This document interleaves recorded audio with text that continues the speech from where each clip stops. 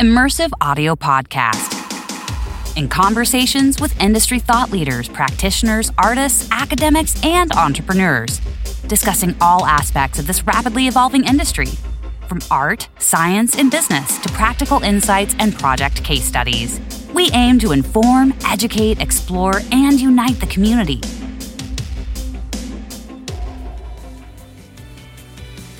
Hello and welcome back to the Immersive Audio Podcast, episode 76, with me, your host, Oliver Cadell. In the previous episode, I spoke to the core team at Audioscenic, learning about their journey as a company and about their technology. In this second part, I continue my conversation with R&D lead Dan Wallace as we explore if the personalized HRTF is still applicable and indeed essential for binaural audio over speakers. And we also talk about the future roadmap of Audioscenic entering the markets of home cinema and automotive.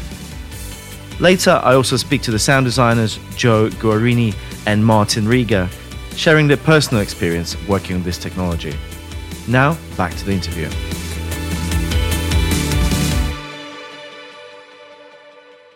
Personalized HRTFs are really interesting and very hot at the moment, and for good reason. There's some very well-regarded studies being done that personalized head-related transfer functions and personalized headphone EQ are very important things for giving a very real spatial presentation. What we do at Audioscenic is solving a slightly different part of the problem. So with something like converting from an object-based audio stream into a binaural stream for consumption over headphones, that is a content generation problem. That is, how can I reproduce my recorded scene or my imagined scene in a way which is realistic and has meaning for my listener? And then if you stop at that point and then deliver that binaural content over headphones, then the personalization gives you that extra 5% on the top of a generic HRTF. When you're doing binaural delivery over loudspeakers, you can also include that personalized HRTF in there. So in part of our algorithm, we use head-related transfer functions to model the way the sound travels from the speakers in the array to the user. And because we have a camera pointing at the user for the head tracking, that we can get also information about the user, not specifically detail about the shape of the ear like are in some systems. But there's things that we can tell about the user, which may be beneficial into further personalizing the binaural delivery. But we don't need to do that. And part of the magic of the way our system works is it doesn't need calibration. You don't need to take a picture of your ear and upload it to the cloud to make our system work. It's enough to know the location of the center of the user's head and maybe which direction they're facing. And then if you have personalized content, then we can deliver that as close as you like, and you still get the benefits of having personalized content, even if the reproduction side isn't necessarily personalized to you.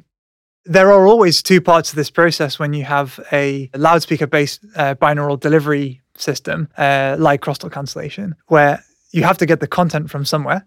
And so there will be some HRTF or some BRIR, which is used to create that content. You know, maybe it's a dummy head recording. That dummy head has an HRTF. If you deliver that over loudspeakers to another user, then that also involves an HRTF. Those two don't necessarily need to be matched, but if they are, maybe it adds an extra 5% to the experience.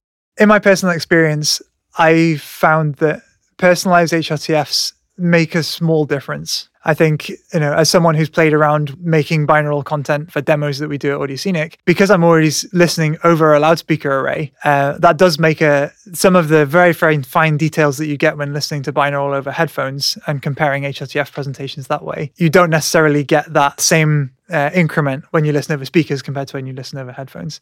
Some of the best headphone-based binaural demos that I've heard from other places have involved doing in the room a HRTF measurement and including my own personal HRTFs and then including very fast head tracking, getting dynamic binaural cues based on the direction that you're looking and your position relative to the world you're trying to simulate. That's as important, if not more important, than getting the right HRTF. So I'd say, dynamic binaural cues and head tracking is going to give you a better experience than if you just have a static binaural presentation with the right HRTF in quotes. Can you talk about your projects for the automotive space and how you see your tech improving some of those long-standing limitations related to the car audio? Last year, we took part in an automotive audio project. So this is with a tier 1 automotive supplier. So this is a company who provides loudspeakers, amplifiers, other sensors and other things for to go into cars. And they work with all the big brands, and they do all the tuning, and then the ones they're particularly proud of, then they get badged up into high-end cars, luxury cars. So we were doing a project with them, and the idea was to investigate the feasibility into putting our head-tracked crosstalk cancellation system inside a car. The reason being, we want to deliver individual listening zones to different passengers inside the car, which is one of those kind of holy grail things in automotive audio, is having everyone sat in the car and everyone listening to different music. We're not quite there yet, but what we did manage to develop was a system alongside some of the technology that they had, was to deliver head-tracked binaural navigation instructions to the driver of the car in such a way that all of the other passengers in the car were unable to hear those and be distracted by those. And so the driver would be driving along, listening to music with the rest of the people in the car, and then it would be time for the sat nav to give its directions, and there would be a spatial hole in the mix corresponding with the driver's seat. So the driver would hear the music dim, they would hear turn left, and then the sound would come from their left-hand side, and then the music would rise back up again, and they would be back in and listening to the music. And from the perspective of the passenger, they would hear no difference in the audio that they would hear. And we're really kind of proud of what we were able to do. We needed to use a lot of speakers in the car to make it happen, with small arrays located up near the sun visor, in the headrests, as well as conventional speakers around in the car. But it worked. And this company, we're impressed with the way the things that we're able to do and the advantages that you're able to get from using head tracking, because of the size of the sweet spot that you need to control is constrained to where the listener's ears are, rather than be anywhere where the person can move, if they move their seat forward or backwards, or if they're tall or short. Because you get that information from the camera as to exactly where their ears are, you have a much finer target, and it makes the control problem a little bit easier if you are aiming for a spot which is exactly where the ears are. And so this company's agreed to fund another project to continue investigating that and to try and put it into another demo vehicle, with a view that our technology will be part of the suite of products that they are able to put forward to auto manufacturers. And we have a parallel project which is funded by the UK government under Innovate UK, which is also looking into doing similar things. So using all our own technology to control sound in the car, to deliver multi-zone audio, and that gives us the flexibility to try out lots of new things. And we've got a bit of lab space that we've now got where we can put a car in a garage and rig it all up with speakers and microphones and do lots of testing there. If you follow me, I would like to show you another space that does not exist, but that is going to become important. And is that, as we mentioned, we are also doing projects in automotive audio to give spatial audio to the different occupants of the vehicles and to create independent listening zones. So if you look there, you see this white car. We started working in this car and we developed a project. We're giving spatial audio to the two front occupants and independent listening zones. The car was on the street. It was very hard. We needed to work when it wasn't raining, when it wasn't very cold, or when it wasn't very hot. But recently we've been very lucky and we've been able to win an Innovate UK grant. And this is giving us funds to continue our development in automotive audio. And there is this site here that is on construction, and we are going to have a workshop there where we will be able to place cars and continue doing this job. And it's this building that you can see there in the corner, here in the University of Southampton Science Park in Chilworth, Southampton.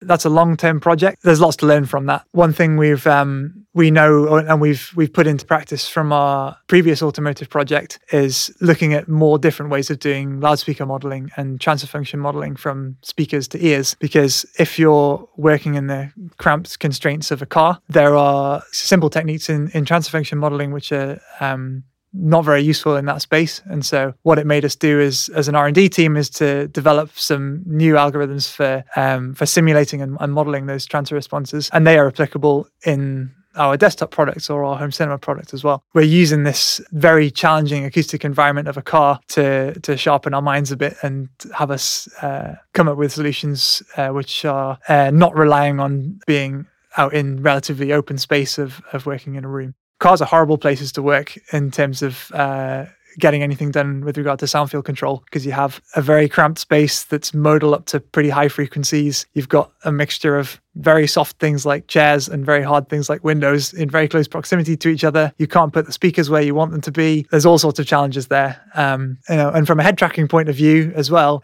you may think that when you're sat in the car, you're strapped in, your head doesn't move around a lot. But the amount of tuning that needs to happen for even different seating positions and the amount of effort we saw these people going into to get a tuning for a car audio system that works for tall drivers and short drivers and the seat in different positions, this kind of thing. What they told us was because the head tracking gives you delivery at the ears of the user, they could massively reduce the amount of tuning effort that needed to go into that, because you tune for the listener position, and then regardless of where that listener is or who that listener is, if they're tall or short, etc., then the tuning remains fairly constant. So that's a kind of almost an unexpected benefit that we didn't realize was such a big deal. But because we're doing that control very close to the ears of the listener, it makes it easier for system integrators to tune a system to sound good, because at this point you're only interested in the position of the ears of the listener rather than trying to aggregate over a large range of positions. How far can you go with all the different types of technology that are part of your current system makeup? How difficult would it be to continue to innovate and improve whilst facing the physics limitations at some stage? My biggest task as the team leader for the research and development side here at Audioscenic is working out what is a fundamental problem that is just physics is in the way and we can't get around this, and what is a solution that we can have a crack at getting a good algorithm to solve. We're already trying to stop the mixing of sound in the environment, this with crosstalk cancellation, and we're able to do a pretty good job of that over a frequency range of interest. But there are certain things that are still currently out of our reach with the set of products that we've got out so far. So our first product is a desktop gaming soundbar. The form factor and the tracking solution that are on there means that it works well for the environment that it's set up to be in, as in someone sitting gaming at a desk. So the range is 1.5 meters maximum, or maybe 2 meters. And if you're getting much further away from that, then because of the size of the array and the number of speakers which are built into that particular product, it means that the crosstalk cancellation becomes much more challenging to do. And so if we want to penetrate the home cinema market or the console gaming market where you're working on much longer ranges, then what we need to do is understand how far can we push our technology to be both from a tracking point of view and also from an audio rendering point of view of, can we accurately enough determine the position of a user, and can we do accurate enough beamforming into the space that will mean that we can deliver crosstalk cancellation and independence between the left and right ears in the same way or similar way than we can do when we're working in the near field. So that's a big challenge, and it's one of the reasons why we're expanding into new lab spaces. So we're recording this in a newly fitted out home cinema lab where we're setting up a reference system with 7.1.4, and we're going to put our soundbars against that. And I'm busy designing an audio signal flow that will let us do fast A/B switching between where we can compare directly the 7.1.4 reference home cinema system against one of our soundbars. So we can then say, okay, I'm going to put some audio as an object in. It's going to decode it to a particular vector-based amplitude panning or something like this to say, this is where my speaker system is putting that sound relative to me. And then we can see whether we can deliver that same effect or similar using a soundbar. And that way, in this new lab space that we've got, we can really test these things. We have a dedicated space to do it in. Previously, we've had one lab which has been filled up with stuff and is used for all sorts of things. And it really hasn't got even just the size to be a really good place to be doing experiments into doing this long range crosstalk cancellation. And we're making the room with variable acoustics. We've got lots of curtains which we can pull back and things, so we can see what the effect of the room is, because as we get further away from the source, even a directional source like a loudspeaker array, then we end up with more effect of the room arriving at our listeners' ears compared to the sound which we're directly controlling from the speakers. There's other things you can do, like using the beamformer to focus sound at the walls. That's what some other, I say competitors, maybe people who are on a parallel track to us, Other soundbars are trying to do this, where we focus sound at the walls to try and increase the apparent source width, or have the simulation of surround speakers. We want to see, we have an array, we can do that too, and we can develop different ways of doing that to differentiate ourselves, potentially using the fact that we know where the user is with our tracking system to maybe shape that. But ultimately, what we want to do is design a flexible space where we can do this work. And because we've got a larger team now, we've got a bit more space to work. It means that we can have this project running with a couple of dedicated people who are working on it, rather than what's been happening in the last year or so, which is we've had so much interest and so many products coming in that you do 1 week of one thing, 1 week of another thing, and the long-term projects get pushed to the side. So I'm quite excited to be able to prioritize some solid time on this. And that way, hopefully try and solve some of those questions, getting back to your question on distinguishing between what is a fundamental physical problem that we're not going to solve by clever signal processing and what is something which is within reach.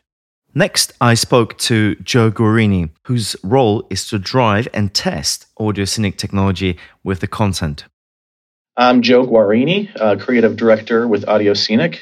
And in a nutshell, my passion is helping people realize the capabilities of the stunning realism of 3D audio. And in my role with Audioscenic, I get to do that by creating sound experiences for people that aim to truly put them in a different place. My expertise is in coming up with those experiences in my head and then finding or creating sounds that I want people to hear. And then I'm able to put those sound points around people's heads however I want, and then watching people's reactions to that binaural audio. And so for Audioscenic, I've been helpful in finding the right content to fit the specific market we're targeting at the time, whether that be for store kiosks or home theaters, video conferencing, car interiors, etc. And oftentimes people have a hard time imagining how 3D audio would sound in different scenarios or locations. And I make that easier for audiences by demonstrating that for them. And Audioscenic, they're the scientists, right? We have a lot of great people who started on the nuts and bolts side. My job is a little easier in that I'm taking the tools and things that smart people like them have already developed, and joining up with Audioscenic has empowered me to make sure all those important boxes are checked that really tickle people's ears to hit home that realism. How did you approach the content aspect to demonstrate the capabilities of the soundbar through sound design? Yeah, that's a great question. How do you market an immersive 3D soundbar to people who don't have one? Right? Well, a part of my job was to figure that out with Audioscenic. And if someone's just at home or traveling or browsing on a mobile device, they need to be instructed to put on headphones in order to hear the 3D effect. If they don't have the technology, if they don't have the soundbar, right? So the first thing I needed to do to make content was to really get familiar with the sound signature of our product and just get used to hearing it and what that sounds like to me. And then I would know then, being familiar with the genuine, how to simulate that, right, with my, so to speak, counterfeit. So then I mix a binaural track so that it sounds just like the soundbar does, but designed for headphones users so that we can market to people who don't have the product yet, right? Because ideally, we'd invite people to our showroom to say, all right, sit down and all that great stuff and hear it for yourself. But not everyone obviously has that luxury to do that. So this is the next best thing, right? To play it back on headphones, and it does a pretty good job. The next best thing would be to sit in front of an actual product of ours and then record that experience with binaural microphones in your ears and then play that back over headphones. It does a pretty decent job of that too, but custom mixing a track into binaural with the original stems and all that, that's the best way to go. But that's how we simulate the experience to users the best we can until they're actually sitting there. But obviously nothing is as profoundly impactful as sitting in front of the actual soundbar, because you hear the subwoofer, you feel the experience, you feel the depth of it, along with the video that you're watching. Was there anything you recall specifically that you found unique when it comes to working with binaural audio with the soundbar? Over the years, you will learn certain things about what does translate very well binaurally and what stuff does not. Lower frequencies aren't as easily locatable in the brain when you have your eyes closed as much as high pitch or higher frequencies. So when I was selecting something that would have elevation in addition to movement, particularly something that would go behind your head.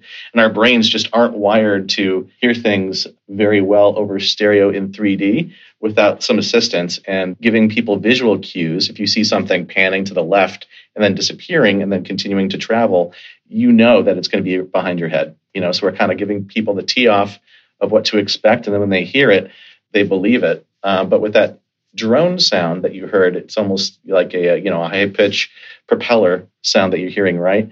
And I chose that frequency sound because it would do a really good job of tricking the brain into thinking, all right, this is really something that's happening. Like, for example, another good track that Audioscenic has used over the years has been this track of a dinosaur walking around the listener, but I chose to have it be a gravel ground. So when this animal or beast is walking around, you're hearing the more or less higher pitched sound of steps on gravel rocks, and instead of just, a thud, right? So it's little things like that that I keep in mind as I design things so that we're not losing the audience. Within your role of focusing on the content side of things, what was the biggest challenge you faced since joining the company? I'd say that one of the biggest challenges that we've faced since joining Audioscenic has been getting people excited about it when the audience thinks that they've already heard great 3D sound. Because there's a plethora of, a million examples out there of terrible 3D sound.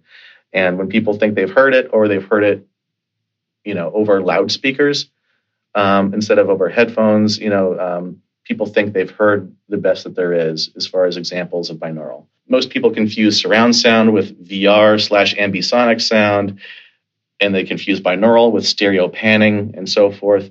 And the sound industry has gotten people, over the years confused over those terms a bit, and things have gotten a bit muddled. Now I could try and explain that surround sound can represent audio in a circle around you, but it can't put sounds close to you, like a bee buzzing on your shoulder, and binaural sound can do that. People only seem to fully understand the differences when they hear it for themselves the right way.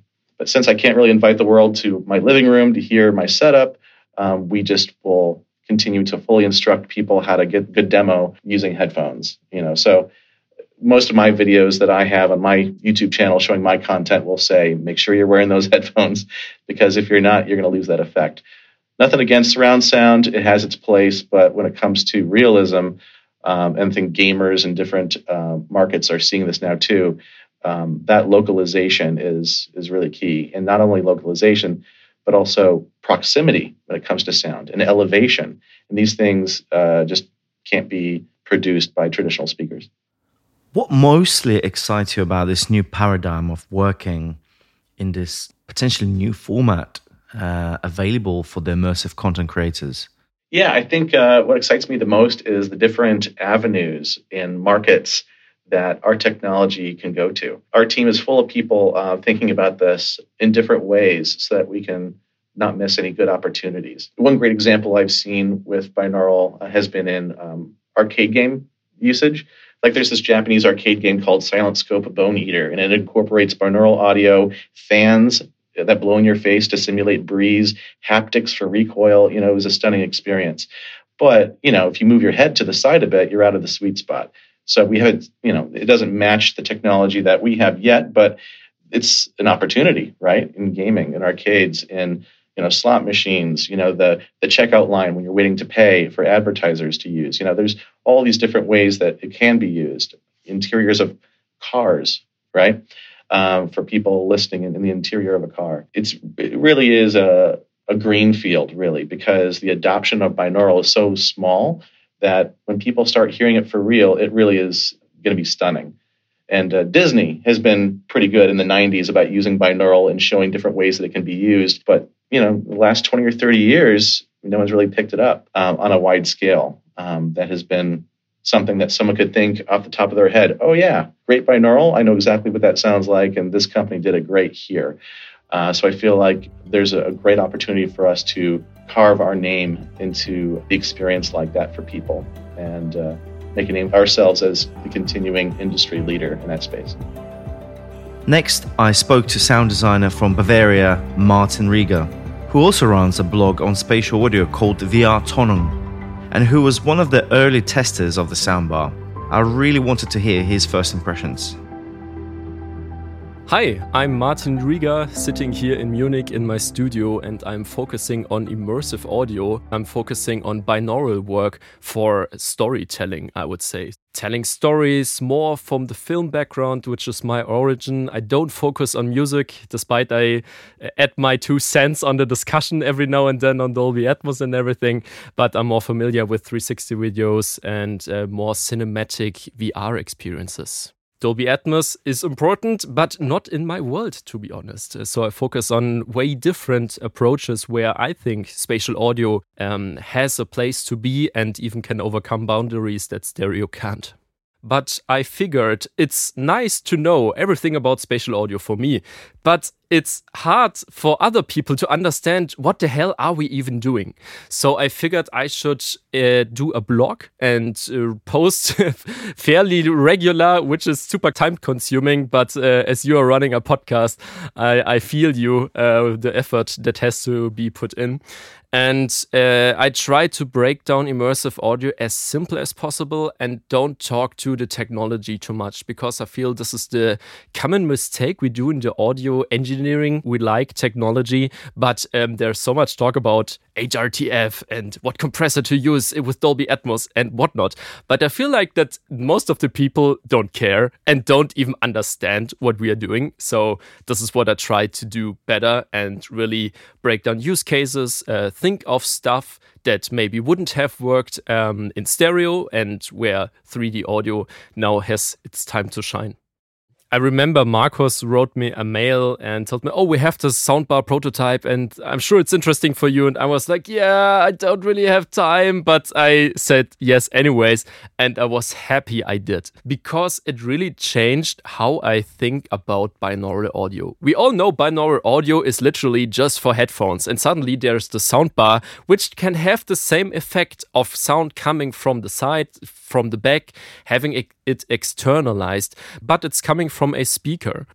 So I messed around with the prototype back then and showed it to different people also who are not part of the audio field, and everybody was super impressed, including myself. The setup I had back then had to be run with an external laptop, so there was quite a lot of cables to plug in, and so I was like, okay, what is this gonna be like? So my expectations, to be honest, were not too high, but then I played one of the demos, which was called something like 7.1 demo, and I got like a minor heart attack because something was happening behind me. And I looked at the soundbar and was like, how? And I got in contact with Audioscenic and was like, okay, so what's the rendering like? So you had like a 7.1 and I guess you have some sort of algorithm to make it binaural, to make it work for the beamforming. And he was like, no, it's basically like a dummy head recording we did in the studio. And I was like, how is that supposed to work? We all know about personalized HRTFs and how important it is. And suddenly this thing makes it work for everybody. And this is what kind of blew my mind, because there's so much focus on personalized HRTFs. And suddenly it's not as important anymore, I guess. As well as using the prototype as a playback option for, I don't know, leisurely activities that you've tried. Have you actually explored how could you integrate it into your professional workflow as an additional playback tool along with the headphones, for example? So right now they're using it for gaming most of the time, which is a perfect use case because gamers sit in front of a monitor most of the times with like a 1 meter distance, which is perfect for the beamforming. I would have wanted to use it for my living room to watch films and stuff, but that's not how it works. I mean, the Razer soundbar has a feature where you can switch off the binaural mode and add stereo or something like room stereo sounds, so you can use it as a normal speaker, but obviously that's not the purpose of it. So I think the gaming for consumers, not making them wear headphones all the time is already an interesting use case. But now I have the soundbar in my studio and I'm like, okay, now what to do with it? And what I figured is, I'm sure you can relate, that working with binaural audio is so difficult because you can choose so many sets of HRTFs and they all kind of don't really sound right. Sometimes you have a sound that maybe works externalized, but then you try another HRTF and suddenly it all sounds mono or just off. And I felt with the soundbar, I could judge if the externalization works or not way better than just flipping through different types of HRTFs. So this is what I'm investigating right now, to have a different set of reference for binaural work. So what I used it for mainly was to also go on YouTube and basically check the work of other people claiming to be 3D audio. And I was like, how 3D audio is it? Because we all know it. We have our preferred reference headphones and we kind of know how it's supposed to sound like. But with this soundbar, I felt like I could judge it more distinguished. Like I had another reference that I could rely on. And this is what I was using it for with some of the mixes that I was doing. Well, as you know, wearing headphones all day can be quite exhausting and painful at the worst. So having the possibility to switch to something else that's not a headphone is like a pleasant surprise. I figured that some of the sounds work better, some do work worse. It's really hard to judge. And when you are used to normal headphones, you go through a mix and think, oh, this kind of works nice. And then you suddenly switch to the soundbar and then you find like holes where you think, oh, this is somehow mono, I guess. Maybe I should do something else and tweak the sound. Maybe use another spatializer, maybe add more reverb to really make the sound work not only for me on my headphones with my HRTF, but also for a consumer product. And this is what it is. It is something that's not really meant for audio engineers. We really think about all our tools, but in the end, we don't produce content for ourselves. We produce it for the consumers. So having this reference to give to have the feeling of how would it sound in a normal living room or gaming room, I think is really helpful. When people listen to binaural audio, you don't really know what headphone are they listening to. And you can get rid of some of the factors like HRTF. I mean, Dolby Atmos is using the same HRTF most of the time, but still you don't know which headphone the people are using. But knowing that people are working with such a soundbar, you can kind of make the mix for a bigger audience than just roundabout a people that has this certain type of headphone. I like to use Sound ID, which is making my headphones linear, for example, and also my studio. I think there are similar products that do the same thing. And I like to use it to switch between my speakers here and also switch between headphones because then they all sound similar, right? Now I can also add the soundbar to Sound ID and I can switch to the soundbar and to my speakers back and forth and also to my headphones, which is a nice workflow. But I can't do the measurement that I would love to do with Sound ID because the soundbar is too small to be measured with the workflow that they have, for example. So what I did right now is do a little bit of tweaking, like measuring it with my dummy head, checking, okay, where do I have to add something? Where do I have to decrease something to have a somewhat linear experience, which is what I want usually for all my mixes. But then, of course, it has those presets for music and films and just see what it does. And this is how you can use it, but not on the professional level, I suppose, that you want to have in the studio. And as we're closing on the second part of this episode, I wanted to ask Marcos and the team on what is ahead of Audioscenic going forward into the future. This year, 2023, was key for Audioscenic because we reached our most important milestone, which is the release of our first product. This is the Razer Leviathan B2 Pro. It was released at this CES, the Consumer Electronics Show. The soundbar got 12 awards at the show. It was the Razer product with most awards. And this is great because it's a product that now people can buy with our technology. It's in the market. For what it is, it's affordable. It's 400 British pounds. It's around $420. For us, it's great to be working with Razer because they are a leader in the sector of gaming accessories. And they are associated with innovation in gaming. So for us, it was so great that we could work with them, because they have released this soundbar, which we want to believe that is a great innovation for the world of spatial audio. And that's very important because spatial audio is very important for games, really to be immersed in the game, or if you're in the case of first-person shooter, to know where your enemies are coming from. And now we can reproduce that with a soundbar. People don't have to wear headphones. So that was great. And really for us, the ability to work with Razer, I think is one of the best first customers that we could aim for. One of the things we say in Audioscenic is that the future is spatial. The future of audio is spatial. And in the future, we're going to consume audio that we are already doing with wearables.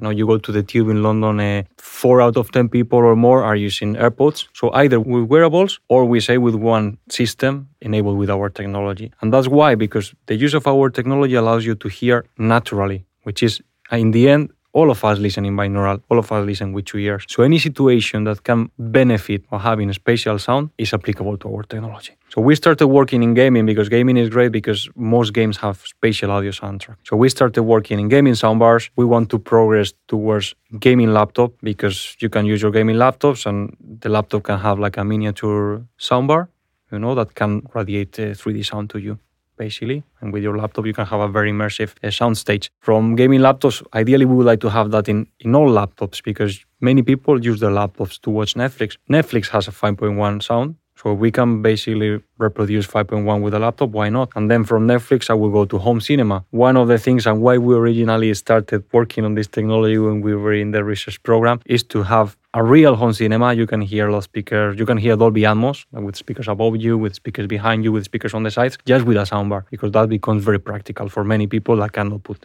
surround systems at home. Maybe in some big houses in the US, they can do that. But in Europe or in Asia, that's not possible.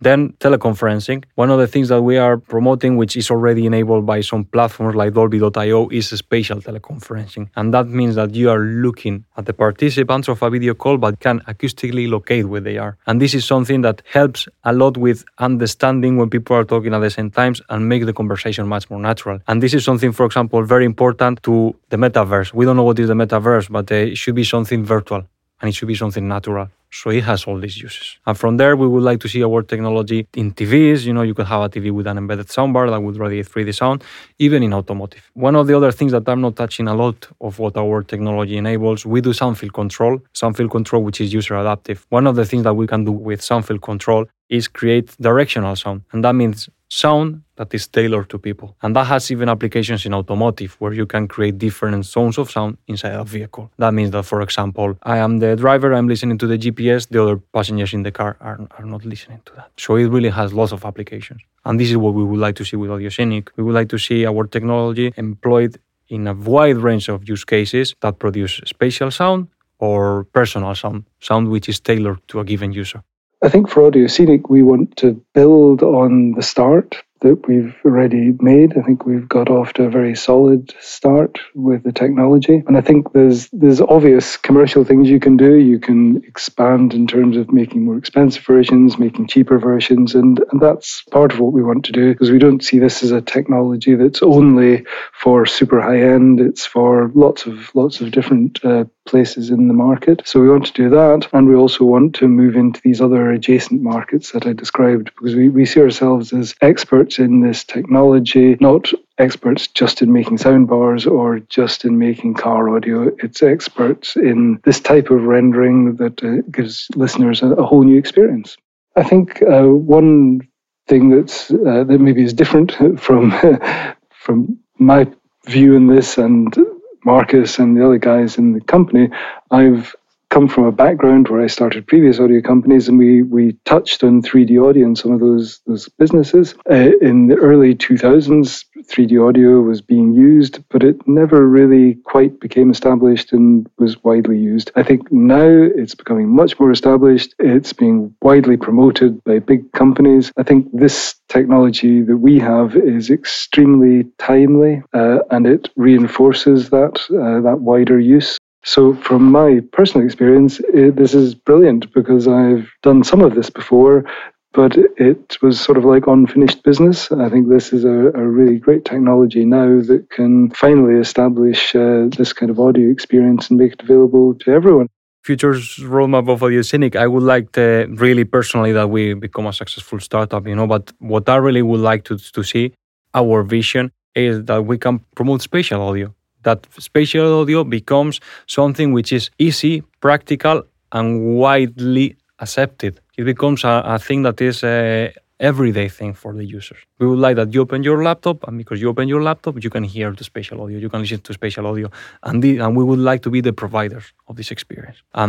For Audioscenic, what we do as a business, we collaborate with consumer electronic manufacturers, and we provide them our software, which is what enables that, our head tracking software, but most important, our user-adaptive audio DSP. And we work with the manufacturers, with the brands, consumer electronic brands, and with their manufacturing partners to really make products out of technology. And if somebody is listening to the podcast, I would like that they can get in contact with us, and we would like to work with them in creating innovative products. We really think that the future of sound is spatial, and we want to be part of it.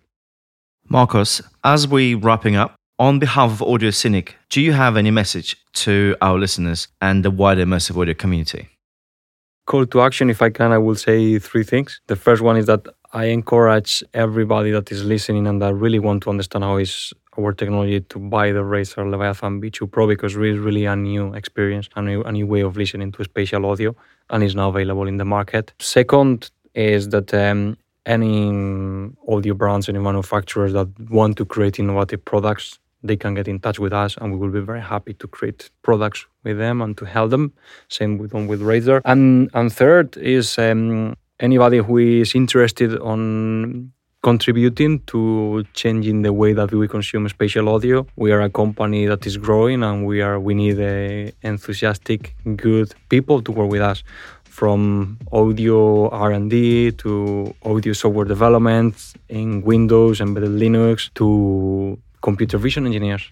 So we are a very good place to work. We are doing something very unique, and we will welcome all of them. We encourage also anybody that has any question about our technology to just go to our webpage and write to info@audioscenic.com, and we will be very happy to talk with them and explaining more questions that they may have.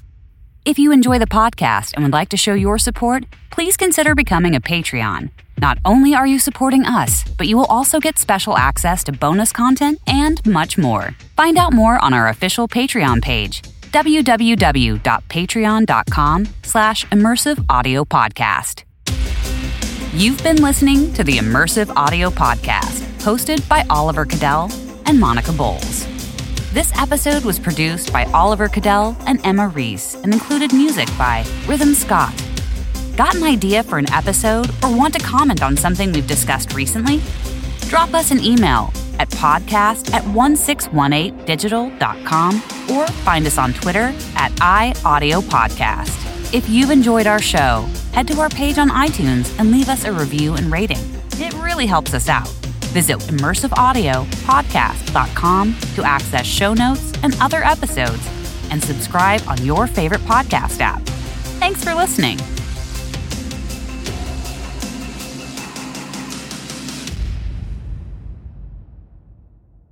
Looking for more audio-related podcasts to listen to? We're part of the Audio Podcast Alliance, featuring a hand-picked selection of the very best podcasts about sound.